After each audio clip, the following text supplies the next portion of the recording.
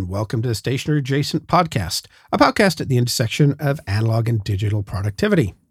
My name's Justin Twyford, and I'm joined, as always, by my co-host, Stuart Lennon. How are you doing in Cyprus today, Stu?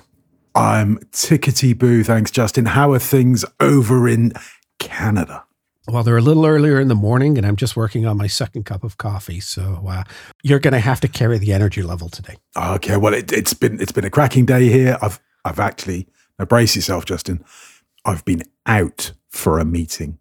Oh, wow. Oh, it's been a long time since I could say that, but we're allowed to go to coffee shops here as long as you sit outside. And it is still quite cool. So we were both wearing coats, but I sat down and had a half-hour chat with somebody. It was fantastic. I didn't realize I could still do it. Yeah, it must have been a bit like riding a bike, getting back on and trying not to wobble. Well, I'll tell you what, actually, as I left the meeting, I was reflecting on the fact that I was very discomforted because there were all sorts of things going on that hadn't happened for a while. I was wearing, trousers that weren't sweatpants. I had a bag. I had keys. I had my iPad. I had a whole lot of stuff that I wouldn't normally have. And I was out and like, what do I do first? And where does this live? And where does that? Oh, where's my ID? And where's my parking ticket? It's incredible how fast you lose the ability to do these things. I'm like, oh, wow, this is all, I'm thinking, I've just gone out for a cup of coffee. It shouldn't be this difficult and this stressful, but it was. Did you find you were tired after a half hour of actual physical contact or at least in-person contact? Yes. I mean, it's a different type of attention, isn't it? It is. Yeah. That's why I was kind of curious. I've heard this.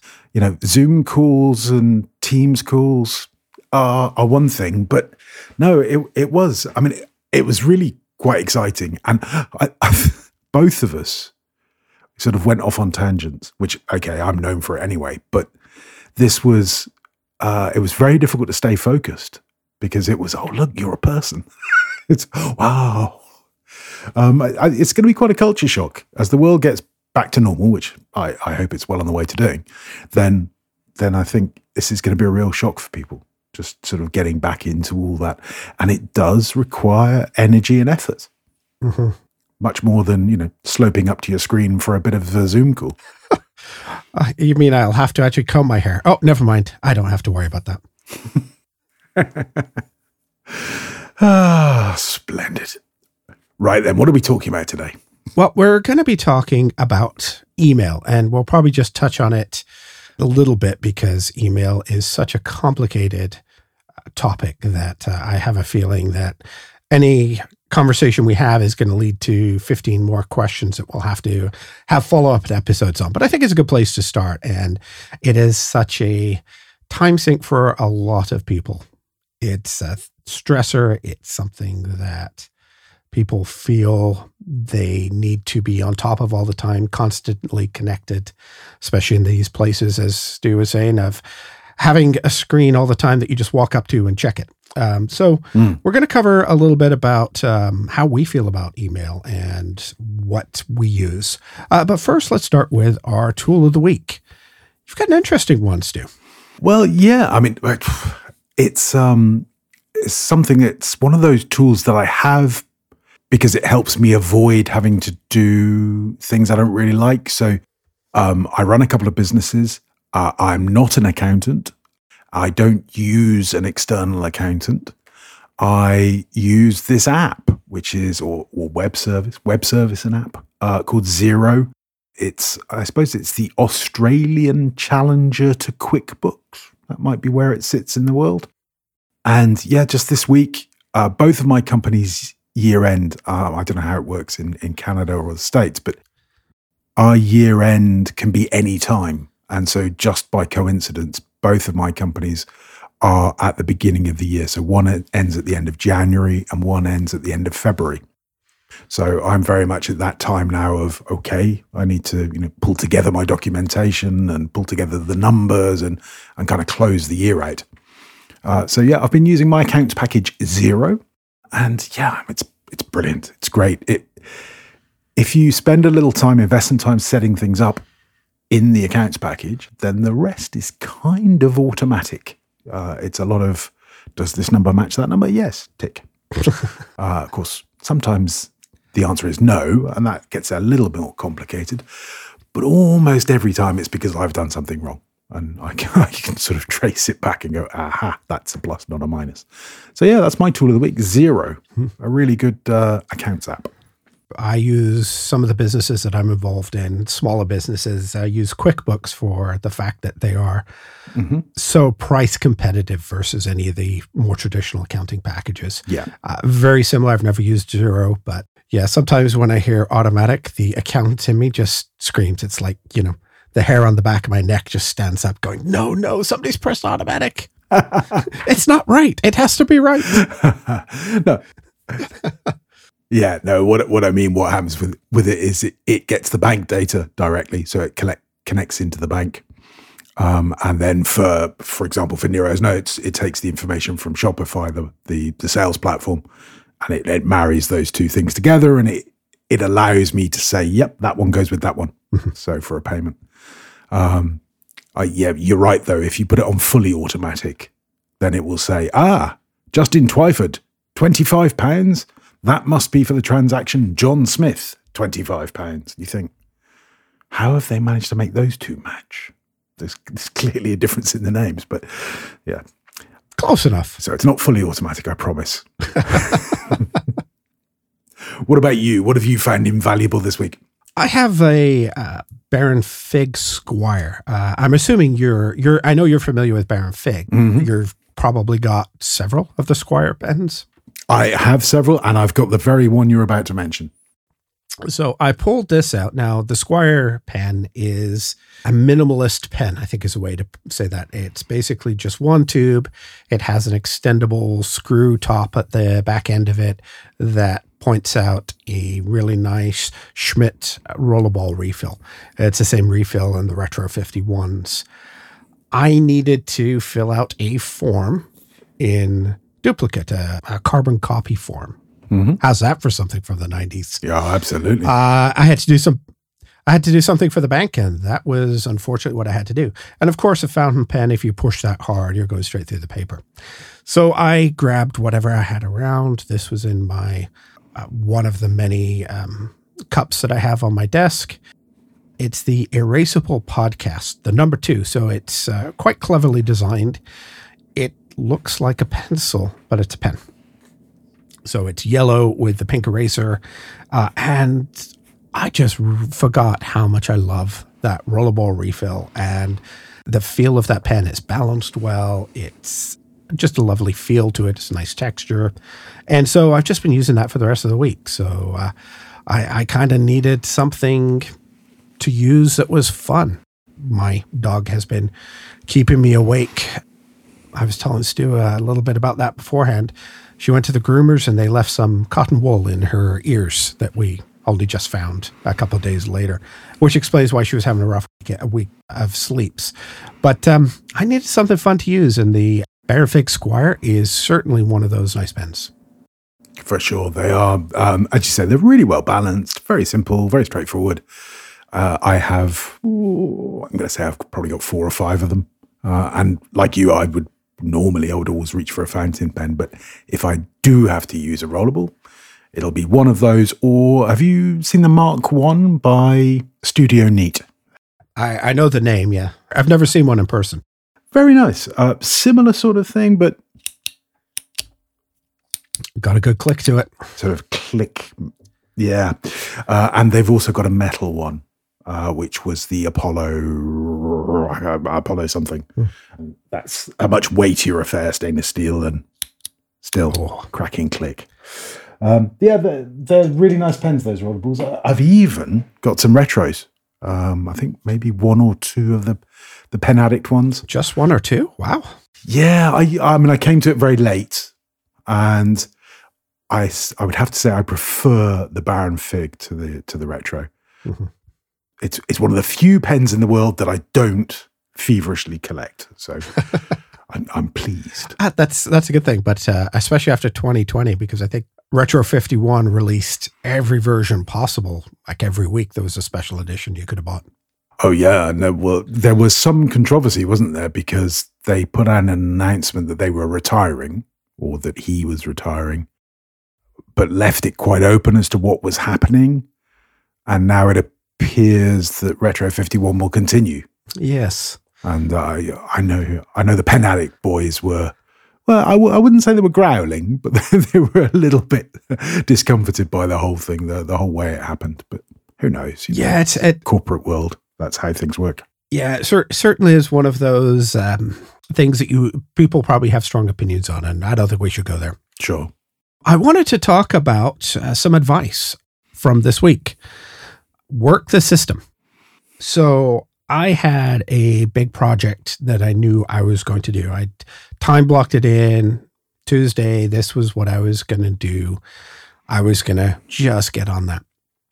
And it's something I've done before, something that comes up routinely, but it's a big project, requires a lot of focus. So my first task that morning was to get on and do that. And it's sort of a 5-hour project. So it's a big project. Mm-hmm. I did not do my startup routine. I did not open for OmniFocus, didn't open my day planner. I jumped right into the big project with all that enthusiasm that you get from a rough night's sleep. Yep. I missed some of the notes I'd made a few weeks ago on that day in my diary. So I knew a couple of weeks ago that this was going to happen this day. And I had made a couple of notes to myself. And I didn't remember them because I have a process and I try to keep things out of my head. And I skipped my startup routine. I went straight into this project. And at the end of the project, just as I'm closing things down and sending off all the files and filing everything, I checked my day planner to see what was next and realized I'd screwed a couple things up. I had to go and then fix them and redo a bunch of work. And it just came to me that even though I have a system, I've got to rely on it. And I think that's a very, very strong lesson for productivity. Have the trusted system, but also you've got to be in that system. You know, when you jump in and out of a system, I think, one of the big common failures of to-do lists is sometimes you do it, sometimes you don't. And that becomes the part where you can't trust your system anymore. And by the same thing here, I did exactly the opposite. I jumped into something without even checking my system, and it bit me hard. It's a learning point. Have you ever done anything like that, or are you pretty religious about your startup shutdown routines?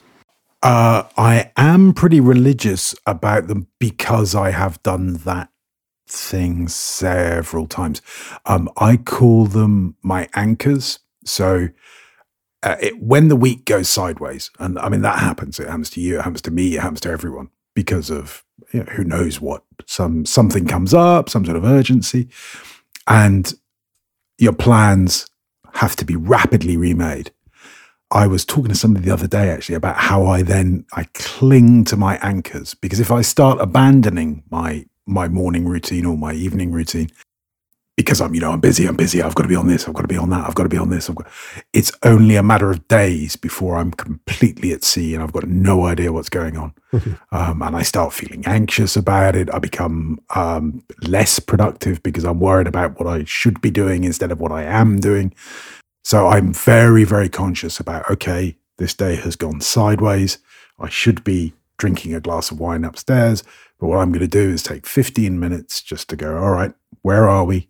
Let's go through the task manager. Let's have a look at my notes. Let's see what I'm going to be doing tomorrow or the day, next week, whatever it will be.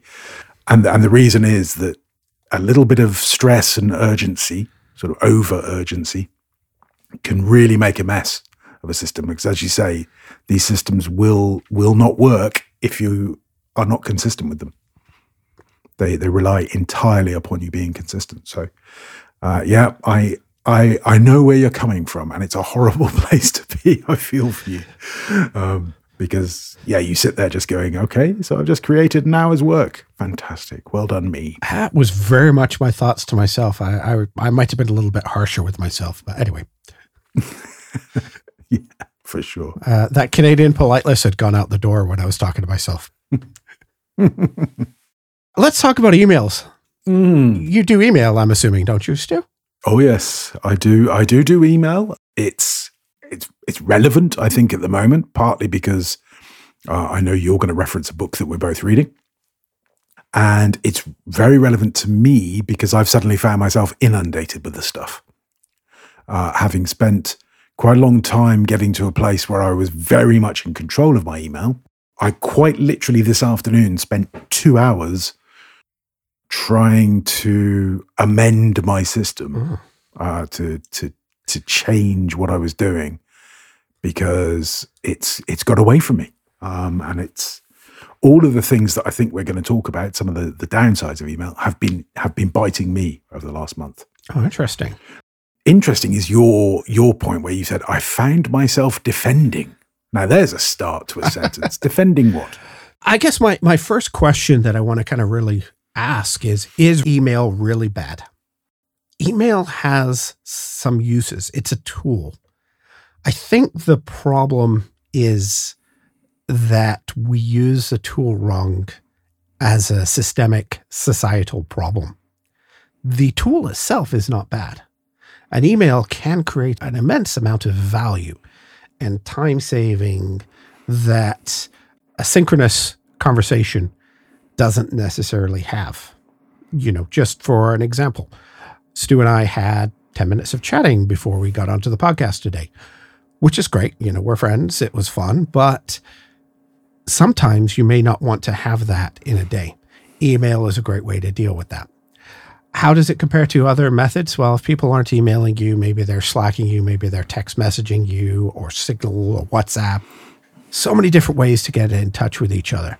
And I think what we've got to do is take a little bit of the conversation. How is email different than anything else? When can you use it well? And when can you use it poorly? And I'm just reading Cal Newport's new book, A World Without Email. Looking at that theory, you've got a good idea where Mr. Newport is coming from.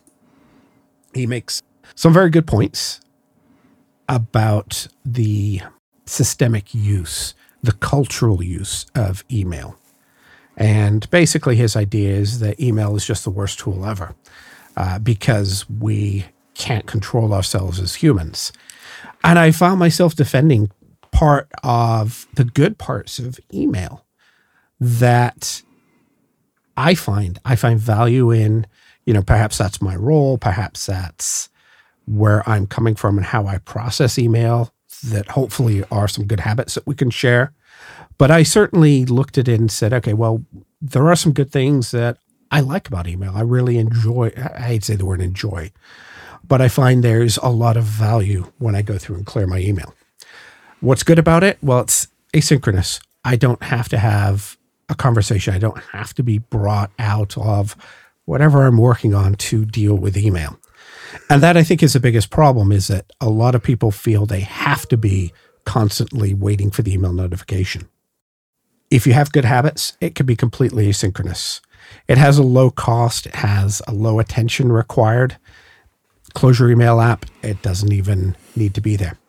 It's easily referenced, which means you can find things quite easily. It's indexed, unless, of course, you're using Apple Mail, which we'll talk to Stu about later. It's excellent for record keeping. I'm just doing discovery on a lawsuit that I'm working on.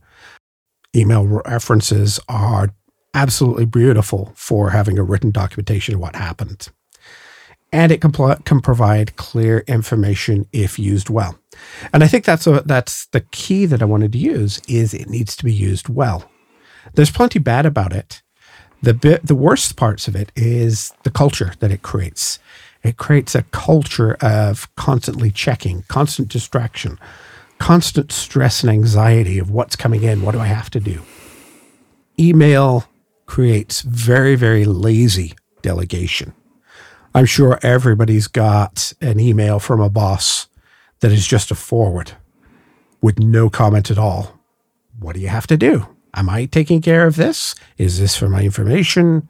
It's very easy to get delegated so easily because forwards are, the monkey is now off my back, it's on yours, and here you go, you're done. CC lists can be overdone as well. Sometimes, especially in large organizations, everybody that replies adds somebody else to the list, and pretty soon you might as well have just put it on the loudspeaker system, because everybody's reading something that perhaps shouldn't be even addressed to them. And I think one of the biggest things is an inefficient email system can lead to mental clutter and unease. And I see this a lot in my staff, where they're concerned about email. Shared emails are particularly bad for that. We have some accounting emails that are shared between several people. Who's responsible for this? Who's responsible for that? Becomes a source of unease for many people. So I position that the tool is not bad. It's a culture behind the use of the tool that's bad. Stu, how am I wrong? Well, I mean, I think I would never say you're wrong. You're just not correct. The asynchronous nature of email, you're absolutely right, is great if used properly. So the ability to be able to communicate something, to get something, from one place to another, one person to another, potentially like you and I do across time zones, it's fabulous, because I can be working while you're sleeping and vice versa, and we can still coordinate. But it also encourages that, as you say, lazy delegation and low cost, low attention. So a lot of emails that I see sent, I look at and I think, okay, the sender didn't really think about this before they sent it. And certainly within organizations that I'm involved in, I get emails and go, okay, so the action from this is going to be, I'm going to open Google, do some searches, and send them to you. Now that's a genuine, true example from today. Okay, I'm happy to say to you that that's not email's fault, but I think that email and our culture of email has contributed to somebody saying, okay, I'm going to get this monkey off my back and put it on someone else's. And, that's where you get the responses like saying, let me Google that for you. I think what I used to say to my staff when I saw them sort of heads down in Microsoft Outlook, I'd be saying, oh, what are you doing? And if they would say to me, well, I'm sending email, I'll go, okay, that's not what you're doing. That's how you're doing it. What are you doing? And if it's reaching out to a client because you want to, get their feedback on something, okay, that's a very good thing for a business to do. And I used to say to them, all right, is email the best way of doing that, or is it the easiest way of doing that? Because if it's the easiest, I'd rather you stopped and did the best. And I think that email often encourages a sort of thoughtless approach to communication. And effective communication is never thoughtless. If you look at really good communicators, they choose their words extremely carefully. They use tone, they use body language. You have this whole array of weaponry to make a convincing case, to persuade. That's what sales is. Email is, it's much more two-dimensional or one-dimensional than that. Mm-hmm. And I sometimes find that people use emails as a substitute for work or as a substitute for communication because, because, as you say, a culture has grown up of, I'll just fire this off. I'll just fire that off. And look at that. I sent 50 emails. From a productivity point of view, from a commercial point of view, the person sending 50 emails in that corner or the person making one phone call in that corner, if that one phone call results in a deal and the 50 emails don't, then the call worked. So that's more productive. But you're right. I think you can demonize it. And Mr. Newport's style is that's his approach is, okay, I'm going to look at something, demonize it, and then give you a solution. You've got a book title to sell, A World Without Email. Mm-hmm. You've got to sort of be on one side of the fence. It's not sitting on the fence in any stretch. Yeah, for sure. And there's no way we're going to lose all of these asynchronous communication methods. But it is instructive to look at your computer or your phone even and just look at how many different apps occupy real estate there for these asynchronous communications. So I think pretty much everybody now uses Slack. You've got email, you've got WhatsApp Messenger. Those are the big Facebook ones. I suppose Twitter, you could sort of say is a communication thing.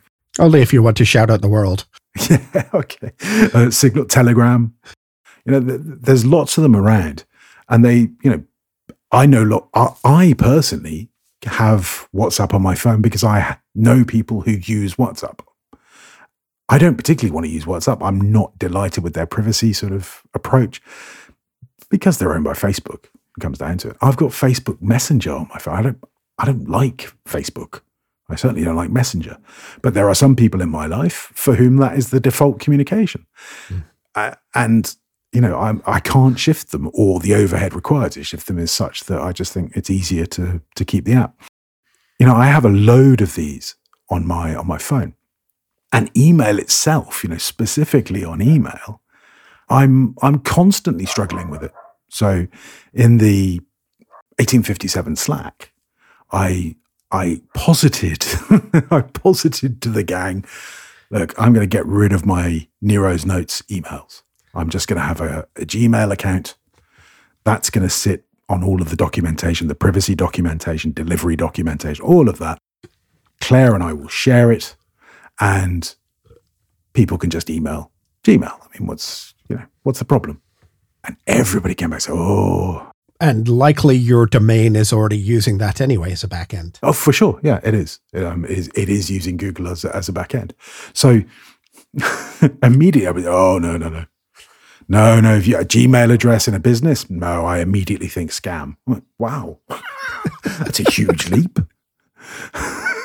Everything you've done for the last 3-4 years is just down you've now gone to Gmail. That's it. You're a scammer. Yeah, it's unprofessional. I said, no, don't like it. Okay. I mean, first thing is, if your customers are nice enough to tell you, then you should probably listen. That would be one thing. Mm-hmm. And because they're 1857 listeners, who are the best listeners in the world, they also came up with an amazing solution. And turned around and pointed me in the direction of a domain that will give me email for basically the same price as I pay for the domain on its own with GoDaddy. So, win-win. I'm going to have a nice email address. One thing that won't change is that I'm not going to have one. I'm going to have all email go to Claire, and I'm going to use Claire as a filter, which is, it's a very old-fashioned sort of approach. But yeah, send everything to my personal assistant, who will decide if what you've sent is important enough to bother me with, which sounds terribly, terribly arrogant. It's not meant to. But I'm just, at the moment, coping with so much email that I need to find ways of reducing it. And, day-to-day running of Nero's Notes is not something that I actually do. Okay, I do the back office, I do the finance, I do that stuff. But people asking me, when is my parcel going to arrive? I don't know. I'm not even in the same country. So, you're better off speaking to Claire about that because she's the person that sent it to you. So email badly used or email uncontrolled, I think is a bad thing. Mm-hmm. And I think the point that Newport is making is a valid one. We have taken a tool that was kind of invented for one reason and used it for many, many others. And some of those are really not a great idea. And certainly, I know you do it. I know I do it. And I know I've done it with my teams. I'm sure you've probably suggested to your teams where you've said to them, look at your email, make some decisions about what you're going to do, then close it. Go away and work. Yeah. You don't want people sitting and working in their inbox all day, or I don't, because I think that leads to so much distraction and just propagates this culture of the inbox is work. The inbox is not work. To give you just a little bit of perhaps where I'm coming from for thinking that email isn't bad, I have obviously done a lot of work on my own email, my teams, how I set those up, and how I track email itself. So I don't actually have any email on my phone. Mm-hmm. Everything is a conscious decision when I open up a computer to check email. Once you start into that, you very quickly start looking at, people don't expect an immediate response from me. If they expect it, there's other ways to get my attention. And that's something that I've made very clear, which means that the email I'm getting perhaps is already somewhat self-filtered already. I'm not getting a lot of these irrelevant emails. And if I do, that tends to get deleted without even looking at it. So this perhaps comes from my own perspective of being very, very diligent about checking email and controlling my own time doing that.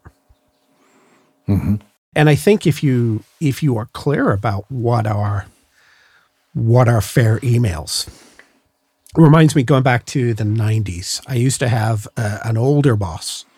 At that time, he would have been sort of in his mid-60s. And he had an approach to mail, because he got a lot of it, that he would take things and he would put them in a pile at the end of his desk. And about every once a month, he would go through and he'd take the bottom third of that pile and he'd just throw it away. And his philosophy was that anything that was that important, that wasn't just junk mail, somebody would have reached out to him and he would have had that record of it.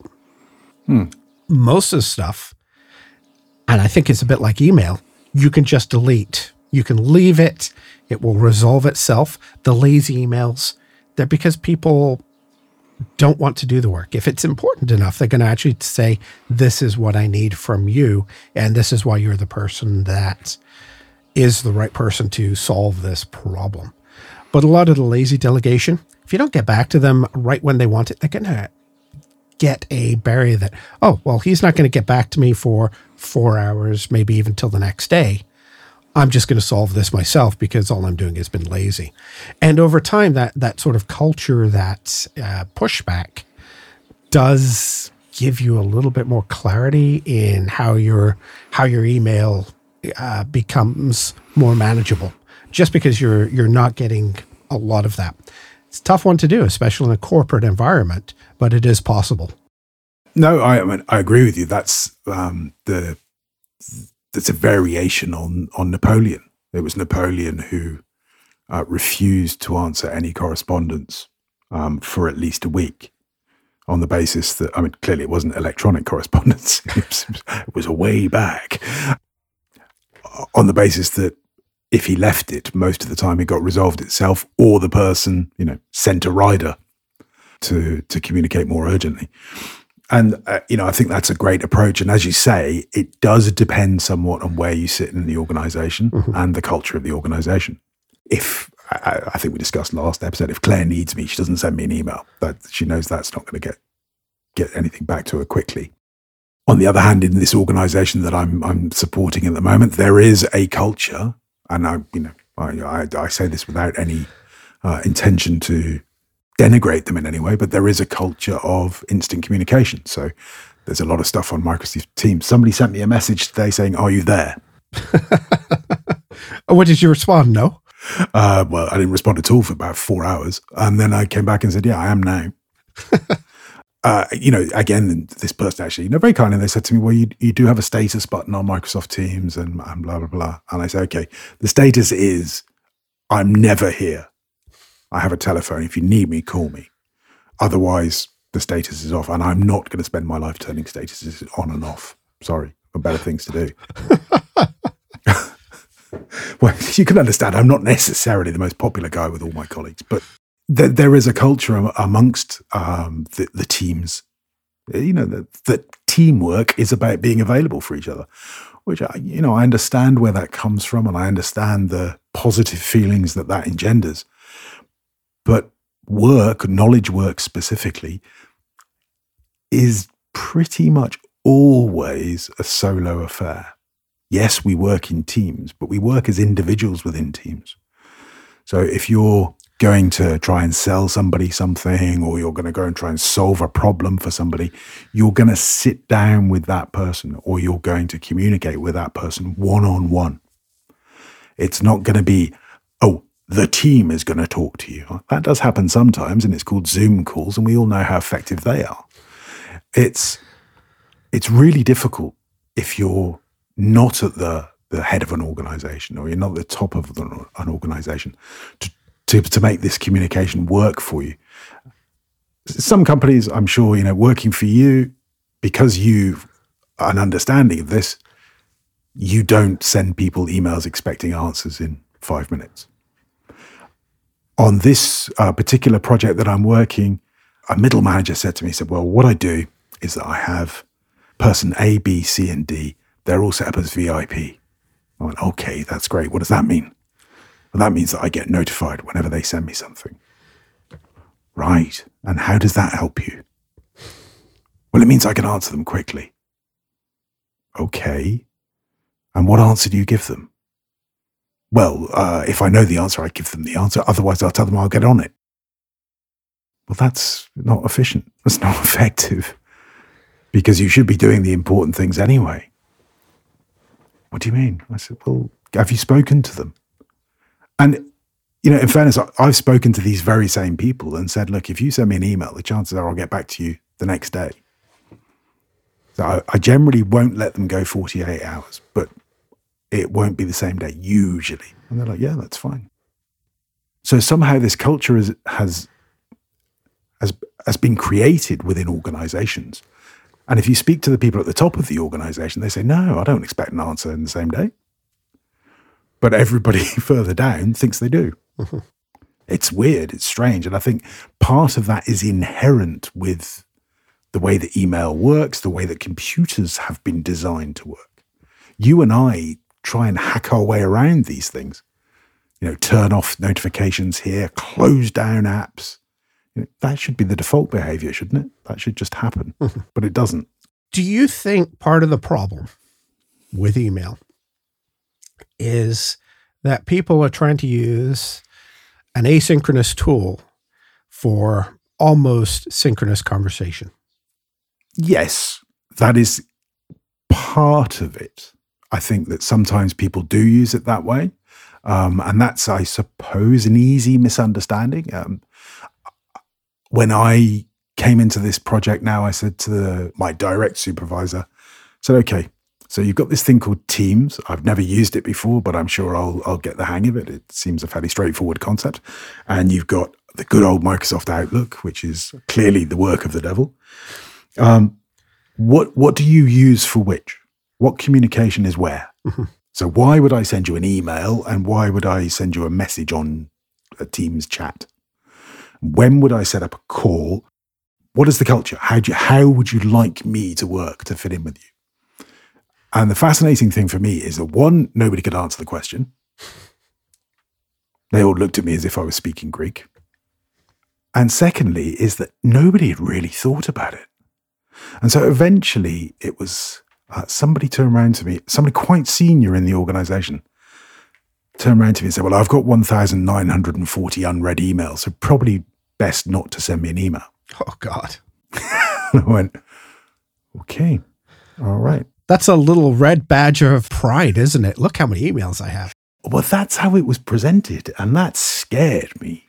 Because, I mean, all right, I think you and I probably suffer from the same syndrome, and that we were just twitching at the very thought of that many unread emails. But also, you shouldn't be communicating that to your team. This communication method that we have sort of right at the center of the company that you all have to sign into and use 3 different authentication methods to get the thing and change a password every 25 minutes. And it's all terribly important, but I just don't read it. Oh, okay. Well, can I get you on Teams? No, I'm busy. All right, cool. I think there is confusion, and we expect people to sort of assimilate how to use all of these tools. And I'm sure, in most companies, conventions become established and everybody understands it, and you know when to use what and when to use the other. But I think every company would benefit from sitting down and saying, okay, what do we want these tools to be for? Mm-hmm. Do we want this to be a substitute for a synchronous conversation or a semi-synchronous conversation? Do we want it to be purely about fact and accountability? Because as you say, email's got a fantastic accountability side to it, where you can say, look, I sent you an email. And if you're not the sort of person that sends an email every 10 minutes, and you said, I sent you an email saying A, B, C, and D. It's there. You've got a copy of it. I've got a copy of it. I expect A, B, C, and D to have happened by the time that we agreed. That's a fabulous tool for that, because you can't squirm away from that one. But all of the other stuff, the lazy questioning. I remember in my previous companies, we discovered, email chains of, hundreds, thousands of emails that were all just people having a lark, as you might say in England, just joking around, which is fine. That the workplace should be a nice place to be. I don't mind that. You think, okay, well, why are people, doing that on email? Shouldn't they be meeting at the water cooler to do that? I think you've nailed it spot on. That it really comes down to the context and the lack of clarity for most businesses. When do we need to use what tool to have what conversation? And I think that comes back to my sort of defending email in a way, that if it's used well, email can be a very good tool. And I guess, even though I've not defined it in sort of my organization, it's just through my own use and through the people I work with, there is already that, email is stuff that I don't need right away. There's something that needs to be done. It's, part of that, the responsibility for delegating that or for asking a question comes down to, here is what I need to do. Here is what I need you to do. And here's the accountability for it. That's email. Something that I need a quicker response is definitely Slack. We have sort of a more synchronous layer on top of that. And that is sort of at the next break. Here's a question that I'm kind of stuck on. Can I get an answer shortly? Mm-hmm. And then finally, there's the phone call, because I'm still a firm believer that sometimes you just have to make that phone call to get the answer. If I'm really stuck on something, I might need to reach out to somebody and get the answer. And that's okay. So as much as nobody ever wants to be interrupted, there are certain things that we do have to do. At that point up that pyramid of ease and convenience, it's easy. It's so easy to send an email. It's a little harder to send a Slack because somebody's going to get pinged on it. And if it's useless, you might get a not so favorable response. To make that call, there's an inherent barrier to picking up the phone. You've got to know that you really need something badly to call that, because otherwise the next time you call, it's going to voicemail and I'll call you back if it's important. Yeah. So I think that is not just email, but that's a whole cultural system of what is the importance of the different levels of synchronous tools and asynchronous tools. Email been perhaps should be perhaps at the bottom of that in terms of attention and priority. Yeah. And it, as you say, there are multiple channels that we all use and they compete for our attention, along with all the other things it's well documented compete for our attention. And I suppose that the thing I would do is, if you speak to any CEO or any founder of a small business, or even of a big business, they don't put much value into email. They see it as a tool. It's something that exists, that helps them communicate. But generally speaking, they don't value it very much. The people that value it tend to be in middle management. Ouch, that hurt. Well, no, they tend to attach an importance to it. Whether that importance be, as the guy I'm talking about who turned around and said, well, I've got 1,900, I haven't read them.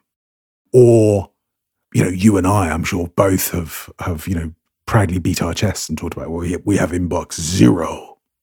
Merlin Mann sort of, very publicly says he wished he'd never said it. But it's something that I found when I was in a corporate environment that I would often use as a method of procrastination. Don't fancy working? Sort out your inbox.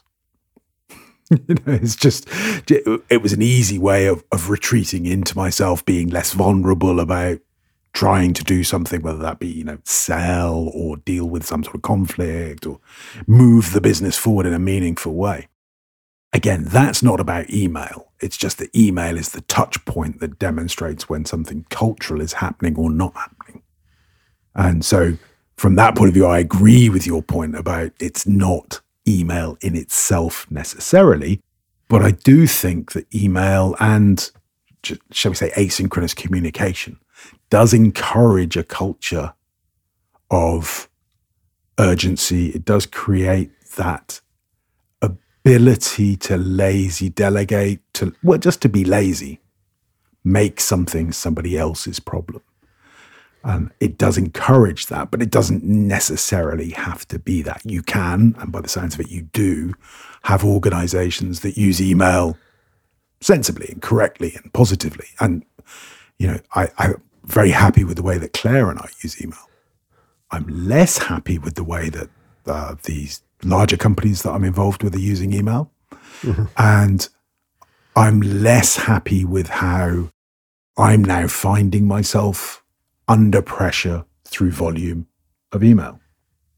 Those are things that I need to be working on. And as you predicted at the start of this episode, they may in themselves be an episode just of how to actually manage inboxes and different accounts and different modes.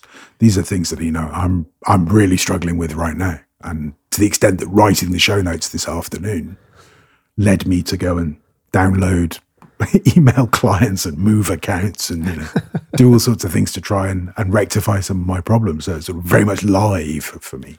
So what are you using at the moment? Maybe that gives everybody a little bit more idea of where your processes are coming from.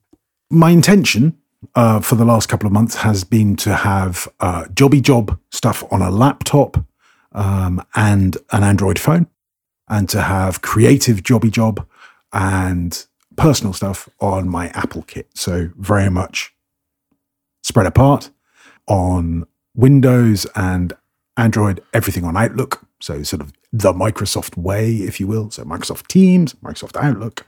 Let's go. Ugh. Yeah. On the creative things, I've got pretty much every email client that's ever been invented, but I had recently had everything being forwarded into Hey email, hey.com. Mm-hmm. And managing it from there. Now, first of all, there's a forward there, and that's never a good thing in email. That's always going to cause you problems. You pay for that later. But I really like Hey's approach to email, which in itself is an episode. Hey. What I then found myself doing, though, was using the iPad as a bridge between the two systems, which was not my original intention. And what I found myself getting frustrated with is that I'm sitting here at my Mac. I need to check something on the jobby job. Oh, I need to get up, go across the room to my standing desk where my laptop is, open that up, do all sorts of authentication nonsense. And it was becoming less efficient, not more efficient. I was hoping for a sort of focused existence, but the reality is that I don't work like that. Mm-hmm.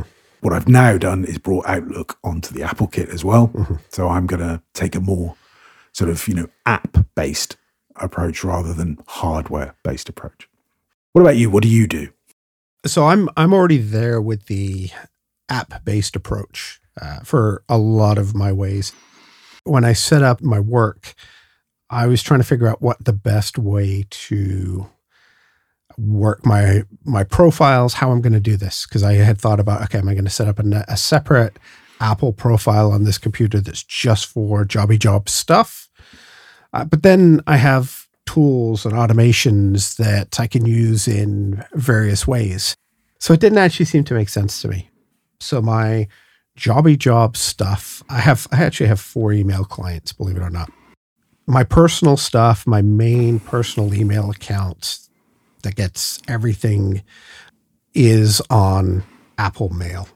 I've got that on a couple of different computers, so I've got a little bit of redundancy there, but I don't have it on my cell phone. It's completely computer-based.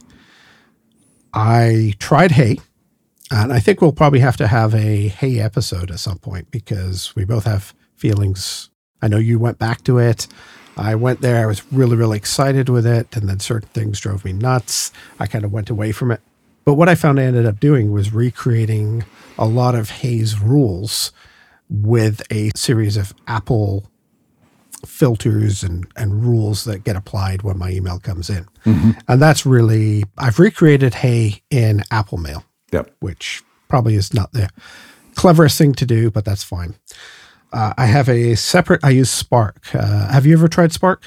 Yes, I like Spark, particularly around the sort of personal side of things. It's quite a playful app. Yeah, I have all of my project emails. So every podcast, every website, I have an email for it.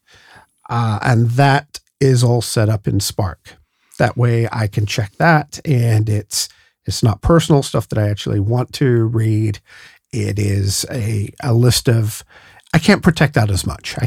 People from the internet can send me all kinds of emails. Some of them comments, some of them, they are traditional asynchronous. And I wanted to keep that separate. So I've got half a dozen or so emails in there. And that works as a very good container that here, I'm going to go in and check that. And I know that I'm going to be working on this series of, I set aside that cognitive shift. This is what I want to work on at that point. Keeps it very well isolated. I have Outlook for the traditional job stuff. And then I have an app called Canary Mail. And Canary Mail is for some of my team's shared emails. They all go in there. There's stuff that I don't want to see unless I need it for reference. And so I have that rather than going into a Gmail window and trying to look at, find things on Gmail, which the idea of a browsered email is horrific to me. The Canary Mail is sort of my reference. It has copies of everything. It's great for search. It's included in Setup. So it's really good for that. But I actually have those, and I still have Hey, because I still haven't canceled that yet for the year. My year is not up. I prepaid for the year. I still have the Hey app on there as well. But yeah, each one of those is compartmentalized for a very particular process. I can get up on a weekend and I can check into my personal email and I don't see what's on my work email. And that's very, very important to compartmentalize like that, especially if you're using your own equipment or you're blending equipment, bring your own device type of work agreements. It's really good to have everything separated. Yeah, I agree. And that's where I was hoping to get to with the separate devices. But I've been so long now working off, when you own your own business, then your personal device is the work device. And now trying to, I suppose, go back in time and say, okay, this is my work phone and I'm gonna leave it off at the weekend. I can't do it. I just can't bring myself to do it. Particularly in a country where most of the year I'm wearing shorts. Two big smartphones. I mean, I'm very soon gonna weigh myself down too much. I don't carry bags around in the summer. It's hot. So I think I'm going to move back into, one set of hardware, but as you say, compartmentalize on the software side and use different apps so that I can stay away from certain things. And I'm also questioning whether Hey is going to work for me longer term. As you said, we will cover that in a different episode, but compartmentalization on the software side, I'm still convinced of.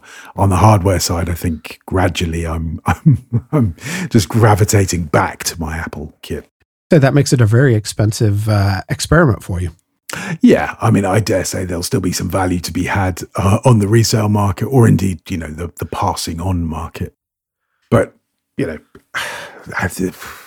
suppose both you and I have looked at these different things and invested in different elements and different software and hardware and gone, it's not quite right. To do apps, anyone? Well, it's, what can I say? I think it's been a good experiment, but I can feel that for me, it's almost finished now. I can see that I can't make that whole having two sets of computers and phones work for me. I could see a case for the second computer dealing with Microsoft authentication stuff. that actually seems like a good reason for having something. If you're required to have connections that, a lot of companies are a little paranoid. I think it's a good way to put it. For sure. They want to have backups and far too much permission and snoopiness into what I'm doing. That I think if I was in an organization like that, I would still probably have a separate hardware solution. Luckily, I've kind of got enough of my own ability to bring in my own hardware and not have that. But certainly that is one of those things that always gets a little creepy, is that intersection. I was actually thinking when you were talking about that, particularly for your phones, going back to one, because I know this particular software that they want to install on your phone. And I was remembering the BlackBerry, which is a truly Canadian thing. For sure. That everybody loved for a while and then is unfortunately fell from grace. But one of their brilliant ideas, and I would love to see Apple, or I guess even Android, but I'm not an Android guy, but they came up with this idea that you had one side of your phone that was for personal and one side of your phone that was for corporate type work. And the two of those were almost mini operating systems in themselves. They were not connected, so you were toggling from one to the other. And I think there's really, in this day and age, a fantastic case for that ability, again, to switch over with just a swipe to say, okay, now I'm in, oh, look, here's my Outlook and all my business stuff. And if I flick the other way, here's all my personal stuff. Yeah, you're absolutely right. We're doing that somewhat manually with all the different applications. It's just a thought. Apple, if you're listening, you can send me a royalty for the idea. Now, I'm going to fire back one of your own questions to you now. You've written here, are you a filer or a searcher? Which is a great question. Are you a filer or a searcher? So I am a filer. I have a fairly intricate system, and I think I mentioned this before when we were talking about our GTD, that I used to have 43 different folders that I would use as my tickler file under the GTD system back in the early 2000s, a digital version of the printed file that David Allen came out with in his 2001 book, just when that became sort of untenable. I still like to have things somewhat organized. Again, I'm dealing with different businesses. I'm dealing with very different aspects of that. And to have them largely organized by the way I think helps my retention and avoids clutter. I do search still, but I find that so many of the search items are 2, 3, 4 attempts at refining to get to the right email, that it's much quicker for me to go into, I know this should be in one of these two files and I will take a look for it. But, and that was part of my challenge with Hey, to be honest with you, is you had to be a searcher for that. And the killer was Hayes, if you deleted an email, you could not search it anymore. It didn't show in their search. Oh, right. Okay. And that threw me for a loop when I needed something. I needed to refer to something that I had previously archived and couldn't get it into the search. How about you? Are you a filer or are you a searcher? Used to be a filer. So I'm not sure I had 43 folders, but no, probably not far off. And once I got into the world of Apple, there are some apps that search really well. I mean, Spark's really good for search, I've always found. But Apple Mail was good and then wasn't so good. I think right now it's probably in a not so good sort of zone. But I have, you might have it as well, a utility called Mail Steward. Have you come across that? No. Where you can, it backs up all of your mail into a big database. So I've got a huge database of all my mail going back for time immemorial, where the search is amazing. It's a full searchable database. So you can search by, commas if you want. And everything sort of sat there and I love that. It's all there. I can find emails from 2009. It's amazing. It's brilliant. It's great. But I never, ever, ever look anything up in it. So at that point, I started going, okay, maybe I just need to sort of go with the flow and be a searcher and just, let things drop into archive, sort of the Google / Hey way. And if I need to find them, I'll find them. And I have to say that generally speaking works for me. So I'm probably drifting more towards becoming a searcher. Interesting. Yeah, I'll have to look up that Mail Archive software. Yeah, MailSteward, yeah. I use something called Hootspot that is a search for files and content. Uh-huh. So I can search all of my different emails on my Mac from one thing, and I can specify, is this a file? Is this a type of file? Is this an email? And it does a very good job of that. But for the most part, especially for the jobby job, I have sort of organized buckets, and that works well for me. So if you're a searcher, and I'm going to dread asking this question, do you go to Inbox Zero? Yes, I do. With Hey, as you know, it's a little bit harder. That doesn't really exist because once you've looked at an email, it's sort of automatically not in your IM with an M box anymore. It sort of just drops into a previously seen section, and you can't really move it from there, to be honest. But for, all of my Outlook stuff, I try to be. I've been sort of, as I say, just experiencing some sort of new, and it's an email system I don't control, which is quite new for me. I haven't been there for a while. And so I've been getting a load of shared emails coming in at me, and I've, eventually sort of said to people, why is this coming to me? And everybody goes, well, because it goes to everyone.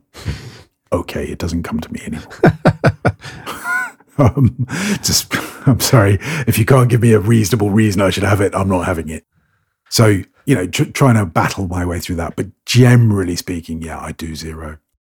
Just because I think it's that clear space of going, okay, I know where everything is. Now, anything that's sitting in my inbox is something that I haven't yet dealt with. I get them out. And I have maybe one or two little folders that I've set up just to say, okay, those are things that I can't quite deal with yet. So, I've put them in a place where I can find them. And I use flags and that type of thing. Oh, that sounded like an email right there. I don't know what that was. I mean, I say everything in this room has got do not disturb set on it. And yet something is beeping at me. It's amazing, isn't it? But I suspect it could be my wife, actually, because I know she's expecting me to go and pick up dinner in approximately 8 minutes. So I best I don't delay. I take it you're an Inbox Zero man.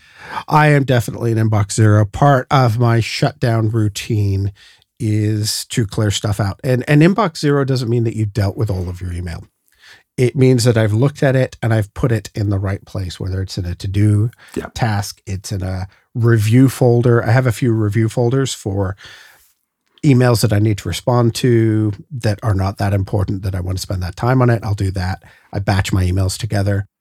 I've got one that is for task manager stuff.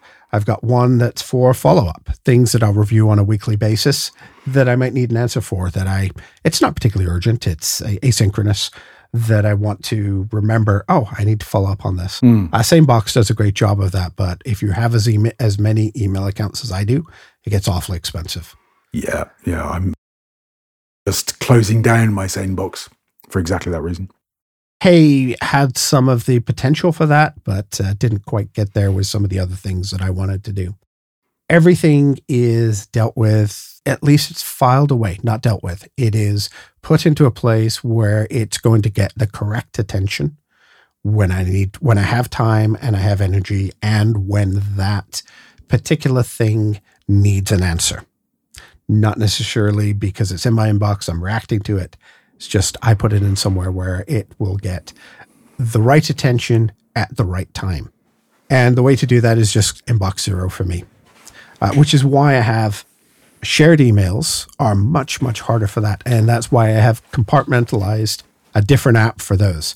That is a messy, ugly app. I don't look at it for anything other than to scan it, realize anything in there that I need to look at, but it's not something that I'm worried about. That's another responsibility.